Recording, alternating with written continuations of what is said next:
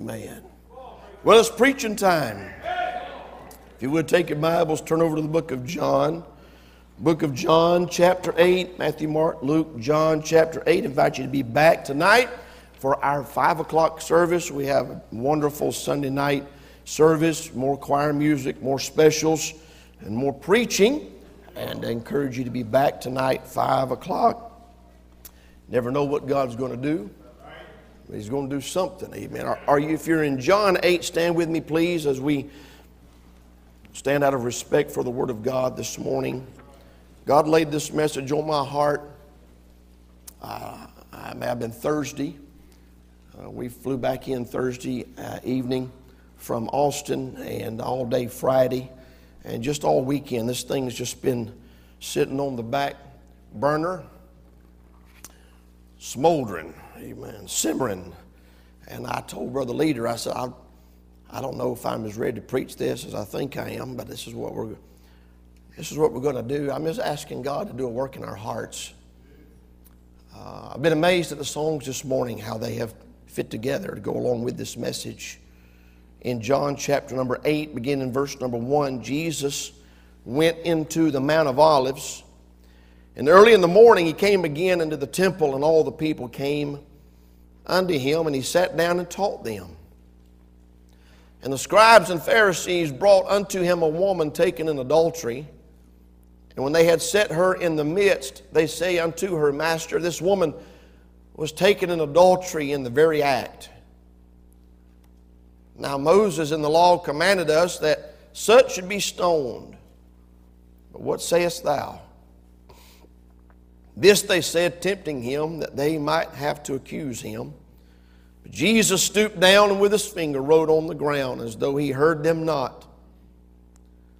So when they continued asking him, he lifted up himself and said unto them, He that is without sin among you, let him first cast a stone at her. And again he stooped down and wrote on the ground. And when they heard it, being convicted by their own conscience, went out one by one, beginning at the eldest even unto the last. And Jesus was left alone, and the woman standing in the midst. When Jesus had lifted up himself and saw none but the woman, he said unto her, Woman, where are those thine accusers? Hath no man condemned thee? And she said, No man, Lord.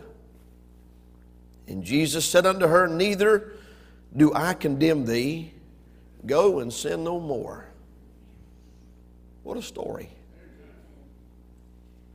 For the last 3 days, I have been living in this story.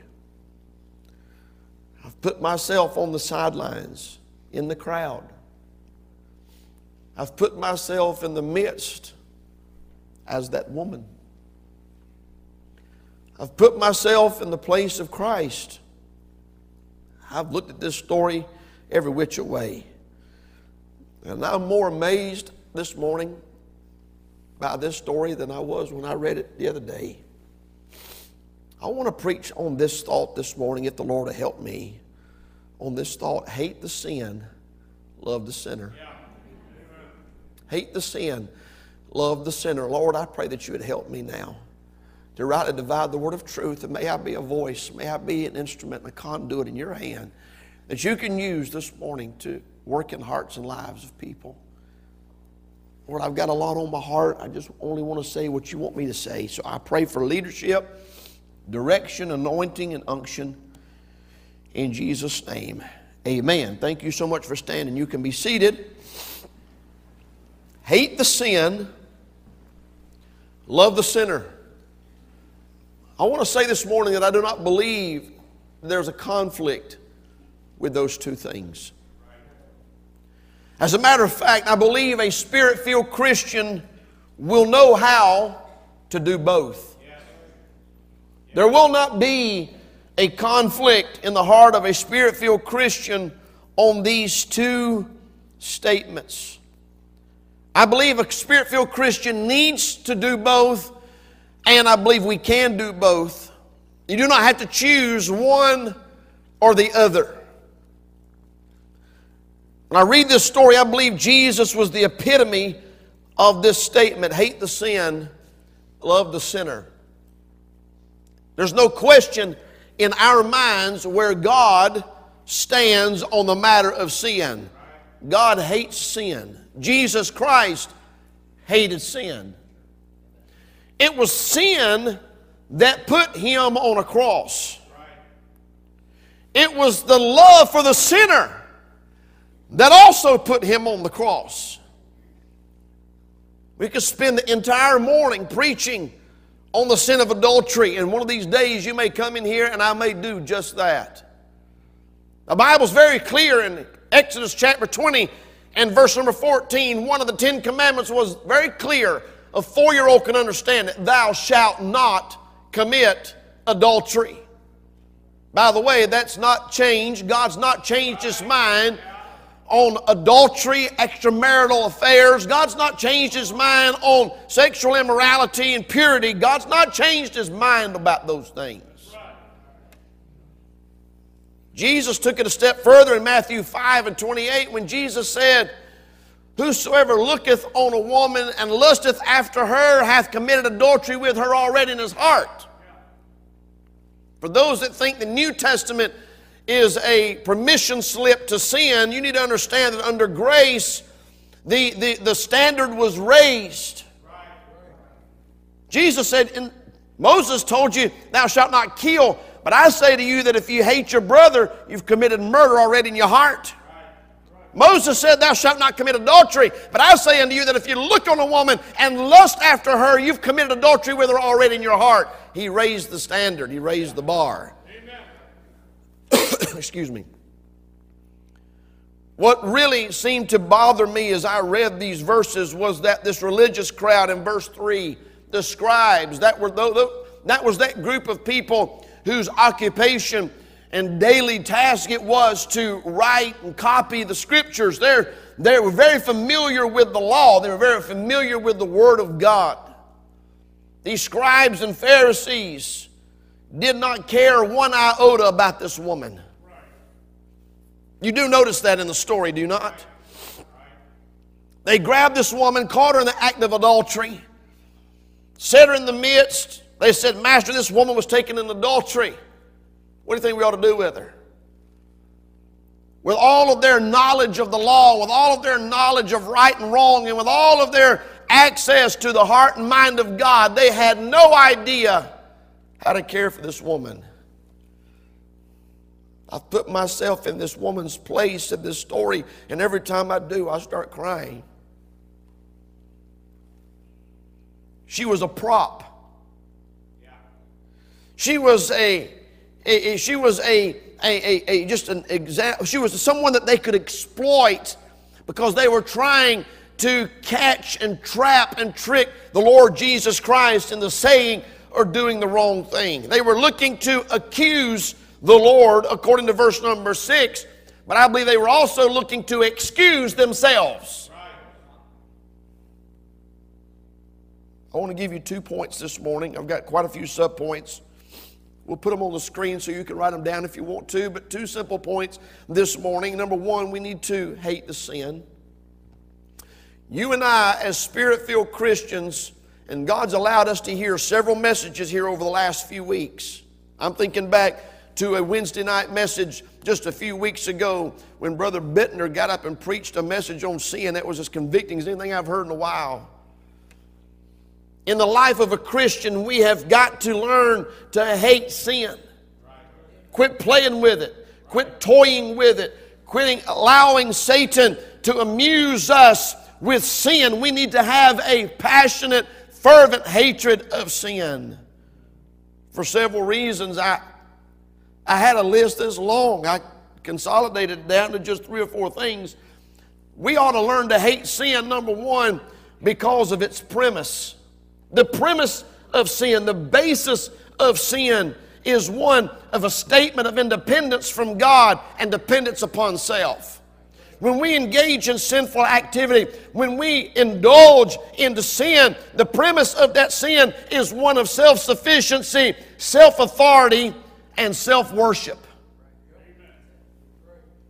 The original sin started in heaven was one of self-exaltation, self-worship, and disregard for God Almighty. In Isaiah chapter 14, Lucifer is being talked about in these verses, and the Bible says in verse 12 of Isaiah 14, "How art thou fallen from heaven, O Lucifer, son of the morning? How art thou cut down to the ground, which didst weaken the nations? For thou hast said in thine heart, I will ascend into heaven. I will exalt my throne above the stars of God." He didn't have a throne, and you don't either. "I will exalt my throne above the stars of God. I will sit also upon the mount of the congregation in the sides of the north. I will ascend above the heights of the clouds. I will be like the Most High." The example of the sin that originated in the heart of Lucifer in heaven was one of self-exaltation, self-worship, and disregard for God Almighty. And every time you and I choose to sin, we are doing the same thing. And we ought to hate it because of the premise, because of the basis, because of the pride that is involved in the decision to sin. Is everybody still with me this morning? When you and I submit ourselves to God, when we allow Him to be the Lord of our life and to be on the throne in our heart, we will submit to Him and to His commandments and to His precepts, and we will yield ourselves to Him to be servants of righteousness. But when we sin, what we're doing is we're disregarding God, we're dismissing His word and His commandments, and we're doing what we want to do. That's why God hates sin so much. Satan lured Adam and Eve into sin by telling them that they would be small g gods. Did he not? In Genesis 3:5, he said, "For God doth know that in the day that ye eat thereof, then your eyes shall be open, ye shall be as gods, knowing good and evil." The very same thing that Lucifer in his heart determined to do was the very lie that he told Adam and Eve to get them to disregard God and His authority and to try to put themselves on equal footing. Is everybody still with me this morning? When we sin, we ignore God, we ignore God's commandments, we become our own authority, we follow our own desires, we feed our own lust, and we don't care what God thinks about it.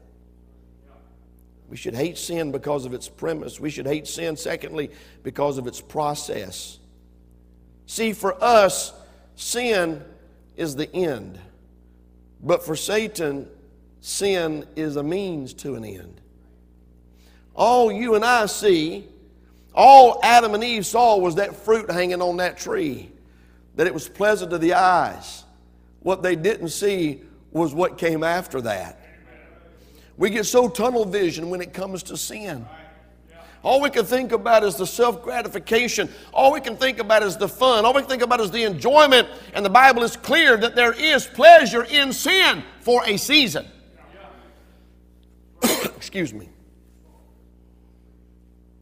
We should hate sin because of the way it works, its process. It starts out small and innocent looking, but it doesn't stop there. In fact, in one place, the Apostle Paul wrote to Timothy in chapter 2 of 2 Timothy in verse number 16 and 17, and he said, "Shun profane and vain babblings, for they will increase unto more ungodliness, and their word will eat as doth a canker," or a cancer, we would say. That profane and vain babblings might sound interesting and intriguing. You might want to dabble in it, but he said it will increase unto more ungodliness, and it will eat like a cancer. That's how sin works. That's how the process works. Starts out small. You could go to Leviticus chapter number 13, and we won't this morning, but in Leviticus chapter number 13 is a very long, detailed chapter about the protocols God set up for the nation of Israel if someone were to have leprosy and develop leprosy, and how to recognize it, and how to analyze it, and how to deal with it, and all those things. Fascinating passage of Scripture, type and a picture of sin. Leprosy is always a type and a picture of sin. But when you read that chapter, it always starts out as a little off-colored spot right below the surface. We all know that's not how leprosy ends. It'll eat you alive. To your fingers and toes and arms and nose and ears, falls off and it will kill you. Starts out small and insignificant, so much so that you got to go to the priest and have him look at it and make sure there's something to it. But I'm telling you, it starts out beneath the surface, but that's not where it ends. We ought to hate sin because of its process. I thought as I was reading this story, I'm sure this woman did not set out that day to commit adultery. I doubt very seriously she woke up one morning and said, I want to be an adulteress. I have to assume because of the fact that she was committing adultery, either she had a husband or the man she was committing adultery with had a wife or both. But she didn't start out to be an adulteress. As I allowed my mind to just try and put myself in this woman's place, I'm sure it probably started out as just an innocent conversation in the aisle down at Walmart. Maybe even started out just looking at pictures on her friend's Instagram account. I wonder who this guy is. He looks kind of cute. Probably ended up just maybe being a text message or a Facebook message to this man. She didn't wake up one morning and said, I want to be an adulteress. It started out innocent, started out fun, started out probably friendly. Sin's a process. Sin is not content with small, little innocent thoughts and actions, but it keeps on building and getting more and more involved until you are caught fast in the trap. James 1 said it like this: every man is tempted when he is drawn away of his own lust and enticed. Watch this. Then, when lust hath conceived, it bringeth forth sin. A baby's conceived in the womb of its mother. You don't see it for months. Starts to become more and more obvious. It's conceived. That seed is planted. Then it begins to germinate and to grow, to get bigger and bigger. The Bible says in sin, when lust hath conceived, it bringeth forth sin. Watch this. And sin when it is finished. See, here's something that God wanted me to tell you this morning, young people. Sin is not going to be finished when you're finished. You don't get to determine how far it goes. Come on now. Sin has an agenda and it has a process.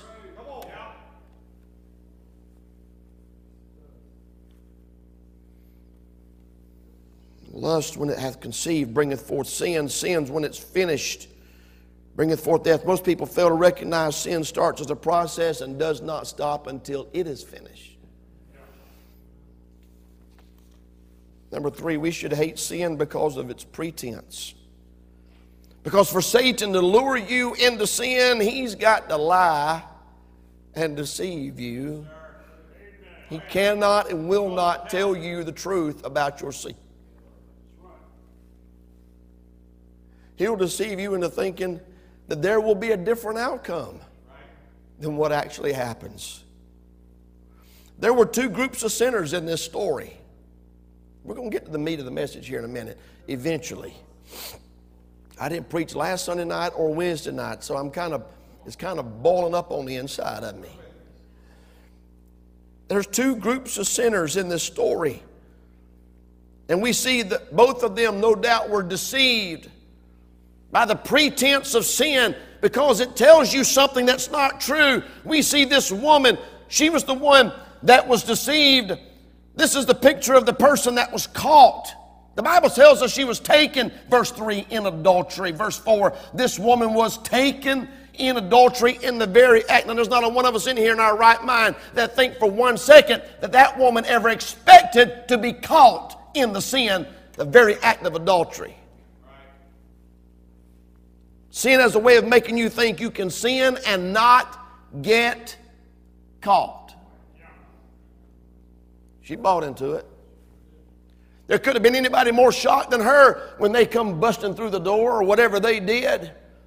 She thought she was alone with this man. She thought that she was somewhere safe and secure and could satisfy her lust and her desire, play around with this sin and not get caught, yet she did. Why? Because sin comes at you under pretenses. This woman was caught in adultery, taken in the very act.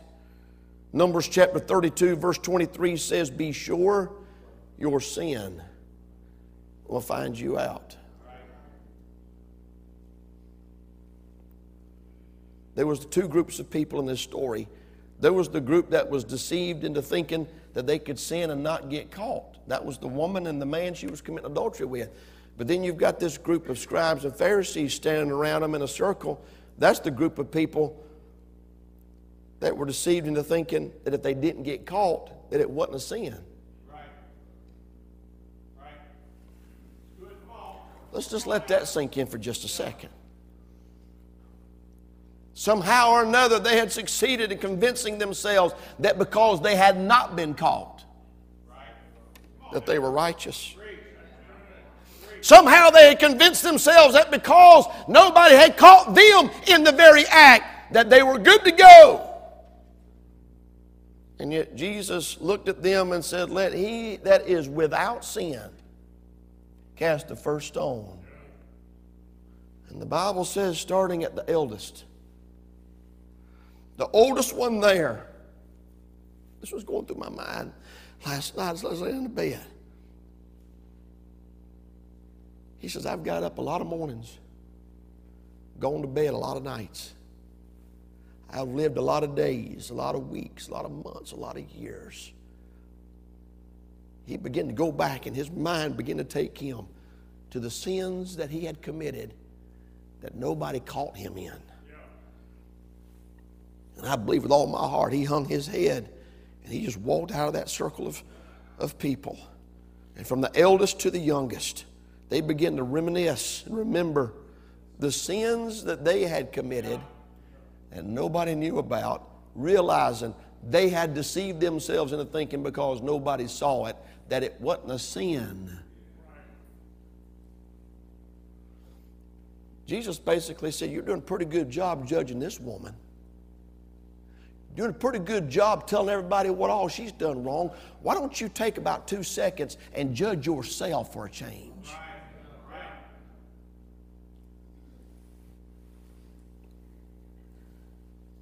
We should hate sin, number 4, because of its penalty. They said unto them in verse number 4, this woman was taken in adultery in the very act. Now Moses in the law commanded us that such should be stoned. What sayest thou? Well, the Bible's clear. Lust, when it is finished, bringeth forth sin. And sin, when it is finished, bringeth forth death. Romans says, for the wages of sin, Romans 6:23, for the wages of sin is death. We ought to hate sin because of the penalty that is attached to it. Is everybody still with me this morning? Proverbs 16:25, there is a way that seemeth right unto a man, but the end thereof are the ways of death. There is a way that seemeth right unto a woman. There is a way that seemeth right unto a young person, but the end thereof are the ways of death. We should hate sin because of its penalty. I could preach another hour and a half on this point right here, but I'm going to move to the second half of the message and preach on this thought. Not only should we hate the sin, but we should love the sinner. I'm going to be honest with you. I look around in the world we live in, it's so messed up. It's so fouled up. I find myself guilty sometimes of hating the sinner instead of the sin. Now maybe you wouldn't admit that in a room full of people, but I just did. And last Sunday morning I preached on it's harvest time. And I preached on the fact that Jesus is coming and the fields are white already into harvest. And then I went to that missions conference on Wednesday night, and it seems as if God has been breaking my heart and tendering my heart to the simple truth that the world in which we live in, though they are steeped in sin, and though they are wicked, and though they are against God, they need to be saved. They need to be saved. And you could say this morning, and I've heard people say, we don't have to love the sinner, we just need to love the one that loved them. But God loves sinners. We love John 3:16, don't we? When we're putting ourselves in the place of the world, God so loved the world. Oh, that's me. Praise the Lord. I'm glad He loved me. But if we're supposed to imitate God and be like God, then how can we not also recognize that we should also love the world? You can't love God and not love the things He loves. I just said it. Romans 5:8, but God commendeth His love toward us in that while we were yet sinners, Christ died for us. 1 John 4:19, we love Him because He first loved us. Are you with me this morning when I tell you that God loves sinners? Jesus loved sinners. In fact, the Pharisees got angry with Him a time or two. They said He's a friend of sinners. How could a thrice holy God, how could God manifested in the flesh be a friend of a sinner? That's why He came. Luke 19:10, for the Son of Man has come to seek and to save that which was lost. Why would He leave the 99 in the fold and go after the one lost sheep if there wasn't love in His heart for them?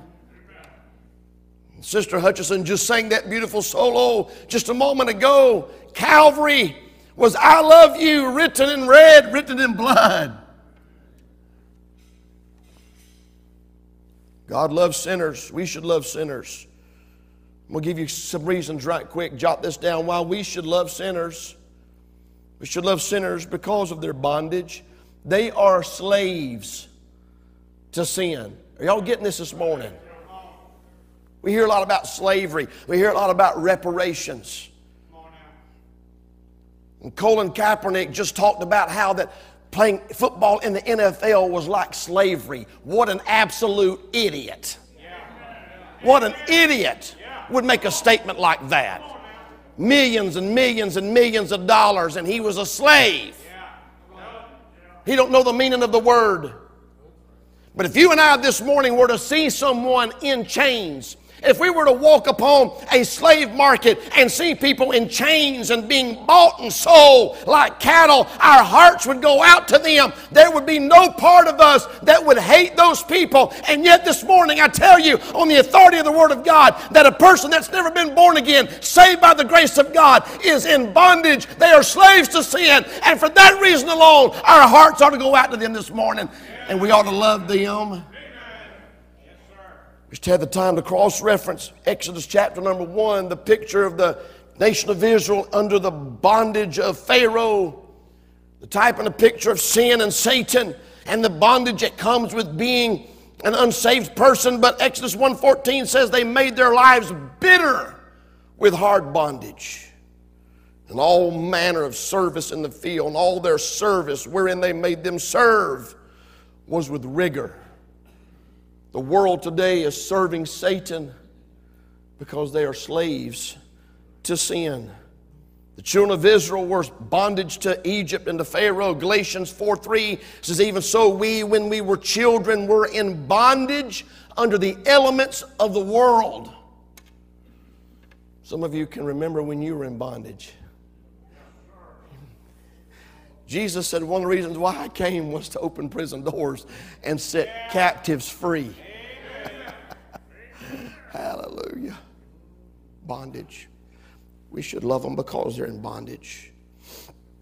Hebrews 2:14 and 15, for as much then as the children are partakers of flesh and blood, he also himself likewise took part of the same, that through death he might destroy him that had the power of death, that is the devil, and deliver them who through fear of death were all their lifetime subject to bondage.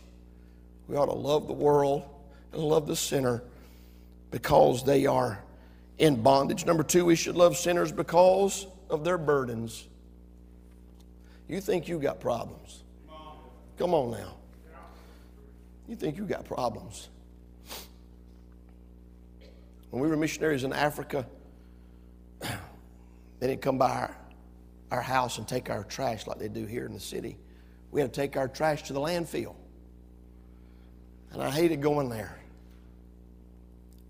I hated going to the landfill in Bloemfontein, South Africa. Because I'd pull up in there with my pickup truck full of trash, and little orphan kids crawl up in the back of my truck, start ripping open my trash looking for something to eat. And they were so dirty. God help them. They were so dirty. Their clothes were so filthy. Layers and layers of clothes on. They didn't have anywhere to put their stuff, so they just wore it all. At 90 degrees, and them wearing sweaters and hoodies and coats and sweaters and layers of clothes, and their clothes were black from the filth they were climbing around and climbing through. And they had jumped in the back of my truck. You didn't have to get out of your vehicle in South Africa and take the trash off of your truck. They did it. They did it for two reasons. They did it looking for something to eat. And they did it hoping you'd throw them some change, a few coins, so they could have something to eat. You just back in there and sit there for about 5 seconds and your truck was empty. I'd go back home, one of my kids grumble, complain about something. I'd look at them and say, you don't have problems. You think you got problems? You got it made to shade compared to how the devil treats his kids. Is everybody still with me this morning? I could read so many verses about burdens. God said in Exodus 6:5, wherefore say to the children of Israel, I am the Lord, I'll bring you out from under the burdens of the Egyptians and rid you of their bondage. And I will take you to be to me for a people, and I will be to you a God. You shall know that I'm the Lord your God, which bringeth you out from under the burdens of the Egyptians. We ought to have a love for lost people this morning because of the burdens that they are carrying. Burdens on top of burdens. I'm reading this passage in John 8, and when they heard it, being convicted by their own conscience. What a statement. We could just preach for about an hour on just the burden that the unbeliever has to carry of a defiled conscience, an evil conscience. Right. Being convicted in their heart of their conscience. And though they try to justify their sin, and though they try to say there's no God, and there's a group of people today that try to say there's no God, they call themselves atheists, agnostics. Down deep inside, God hardwired us to know that there's a God. And just saying it out loud that there's no God doesn't do away with the inside awareness that there's a God. Read Romans chapter 1 when you get home. They know. We're spiritual beings. God made us to be aware of the fact that there is a God. They struggle so hard, try so hard, come up with stuff like evolution. Try to explain away the great designer and the creator by saying there was a big bang and that we all just evolved and that when we die we'll just be like animals in the field. But down deep inside they know. They know that that won't hold up. They know that their test tubes and their science labs cannot reproduce what they are trying to convince us happened. That's a burden they have to carry every day. You know how heavy a burden it is to try to convince everybody you're a man when you was born a girl? Do you know how stressful that's got to be? Come on, I'm talking about hating the sin but loving the sinner. I'm talking about little 12 and 13-year-old kids that are being programmed by social media and programmed by the public school and programmed by their favorite actors and actresses to be some sort of a transgender freak of nature. But down deep in their heart, they know. And that burden they have to live with. And that's one reason why I'm so convinced the LGBTQ community and the transgender community is so full of hatred, is because they're trying so hard to convince us that they're right when they know they're not right. They know they're not right. It goes against nature, the Bible tells us. It's unnatural. Try to do something unnatural for 5 minutes and see how it feels. Try walking on your hands. Try standing on your head. It's a burden. And I don't think there's any conflict in the people of God hating the sin and still loving the sinner.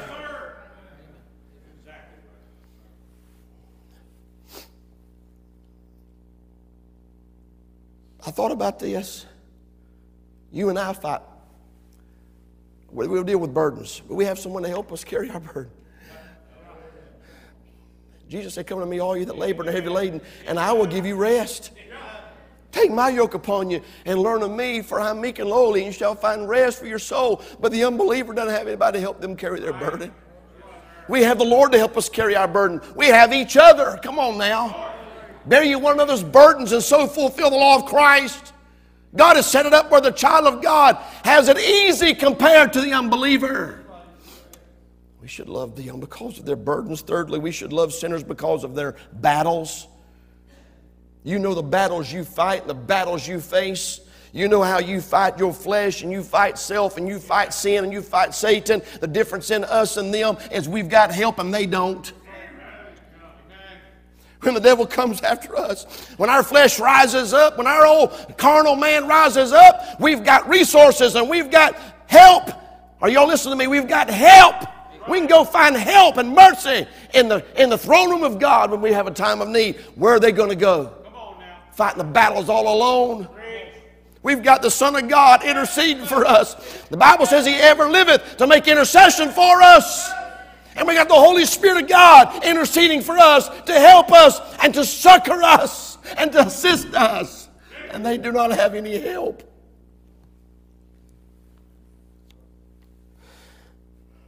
The sinner has to fight the battles alone. Why do you think suicide rates are out the roof? People jumping off of buildings, overdosing on drugs. Come on now. People are killing themselves. They can't take it anymore. The bondage is overwhelming and the burdens are overwhelming and the battle's overwhelming. They just get tired of fighting. If we don't love them, who will? Do you have any idea how many unsaved people try to stop drinking every day? Do you know how many lost people go to AA meetings? And they want to stop drinking so bad. Brother Wayne, you know how many lost people go to drug rehabs? They're so sick of spending their paycheck on that meth and that heroin and that cocaine. They're tired of being broke. They're tired of not having no food, their clothes. The kids not having no clothes. They're tired of it. But they're lost and they don't have any help to fight the battles. How could the church of God be right with God and turn their nose up at people that need help? We can hate the sin, and I hate drugs, I hate alcohol, I hate liquor, I hate all that stuff. But my heart goes out to those people walking down Nundock Avenue, staggering and falling over in the street and all curled up under the park bench. They need help. They need God. They need God's people to love them. We should love sinners because of their brokenness. A sinner is a life that is broken and scarred and marred by sin. The devil's chewed them up and spit them out. Yes, sir.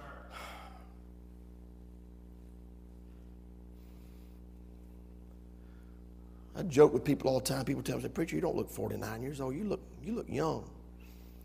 And I say, "I appreciate that. Try to live right." But I know people younger than me look old enough to be my mama. I know people younger than me look old enough to be my daddy. Because Satan, he treats his kids like trash. And they're so broken. You've seen the before and after pictures of these meth addicts. 6 months, 1 year, 2 years on meth. They look like it's aged them 20 years. They're broken. They're broken. Mental illness, in and out of mental hospitals. They can't find anywhere to sleep, can't find anywhere to stay, can't find nobody to help them. When they find somebody to help them, they cut their throat and steal from them and lie to them and burn that bridge, and it's just one vicious cycle after another.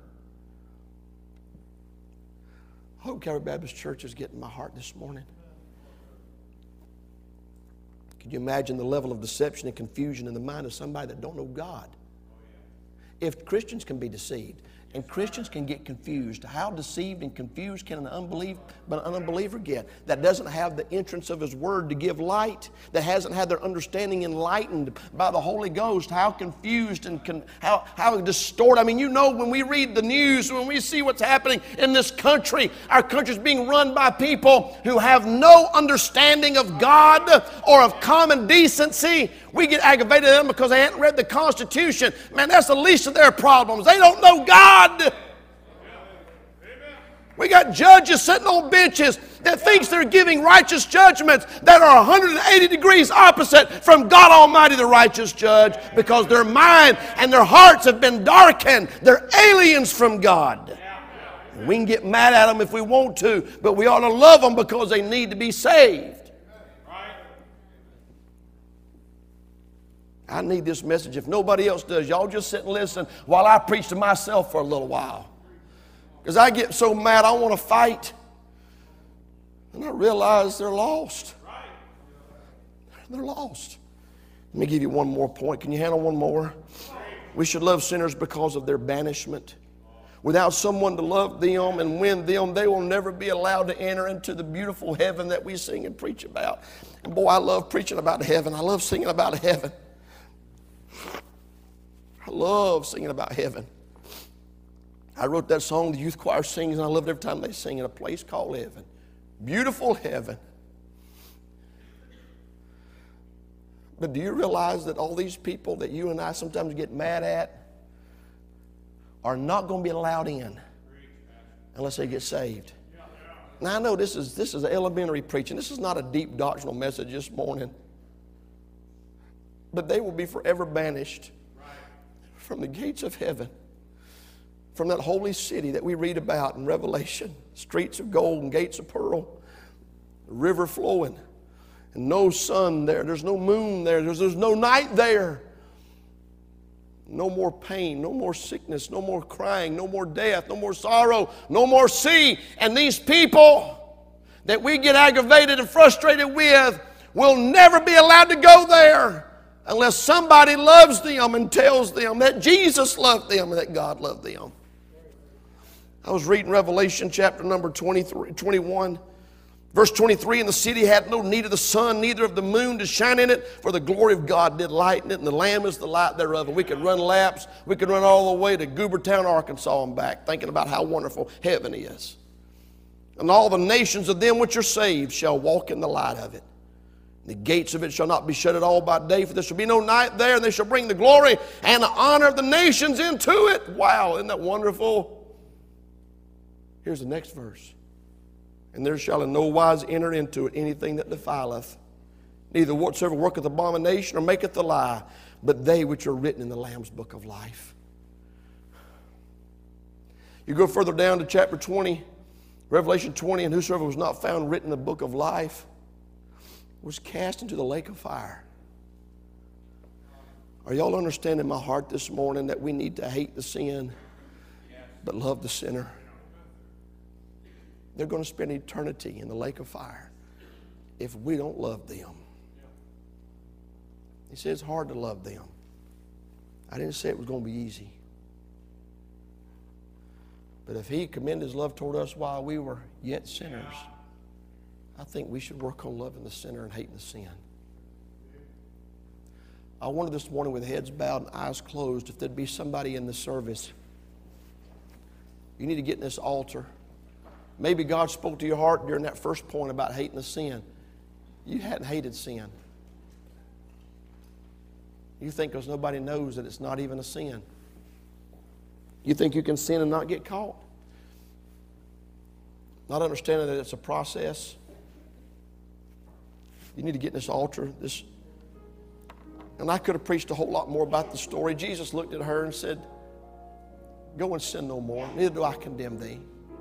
He came not into the world to condemn. We were condemned already.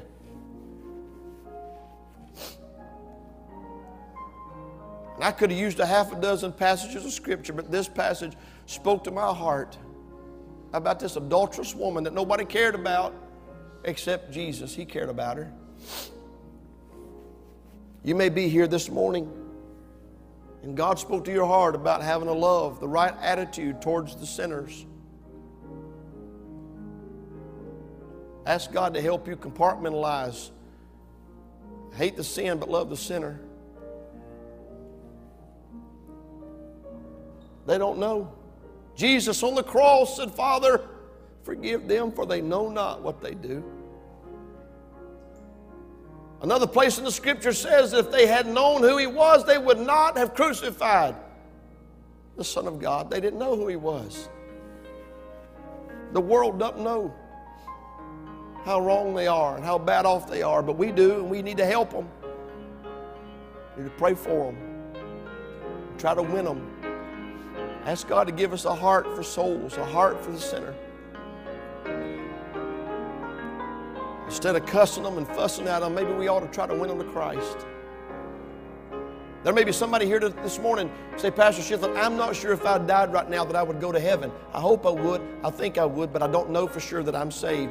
I'd like for you to remember me in prayer. Would you be honest enough this morning, right where you're sitting with heads bowed and eyes closed, would you slip your hand up? Preacher, pray for me. I'm not sure if I died right now I'd go to heaven. Please pray for me. Anybody, anywhere, please pray for me. I'm not sure I'm going to heaven when I die. We would love to help you this morning. If you're watching the service on the live stream, there's a phone number on the screen right now. For those of you that are watching, if you'll text that number, say I need to talk to somebody, we will call you in just a little bit with a Bible and do everything we can over the phone to try to help you. It's our desire this morning to help you. We love sinners at Calvary Baptist Church because all of us are just sinners saved by grace. We see these on the streets, but for the grace of God, there goes us. And many of you can remember when you were in the ditch, when you were in the muck and the mire and the hog pen. Jesus came to where you were and He saved you and He changed you, transformed your life. What a shame it would be for God to come and see us in that condition and love us and save us and change us and then us not do the same for others.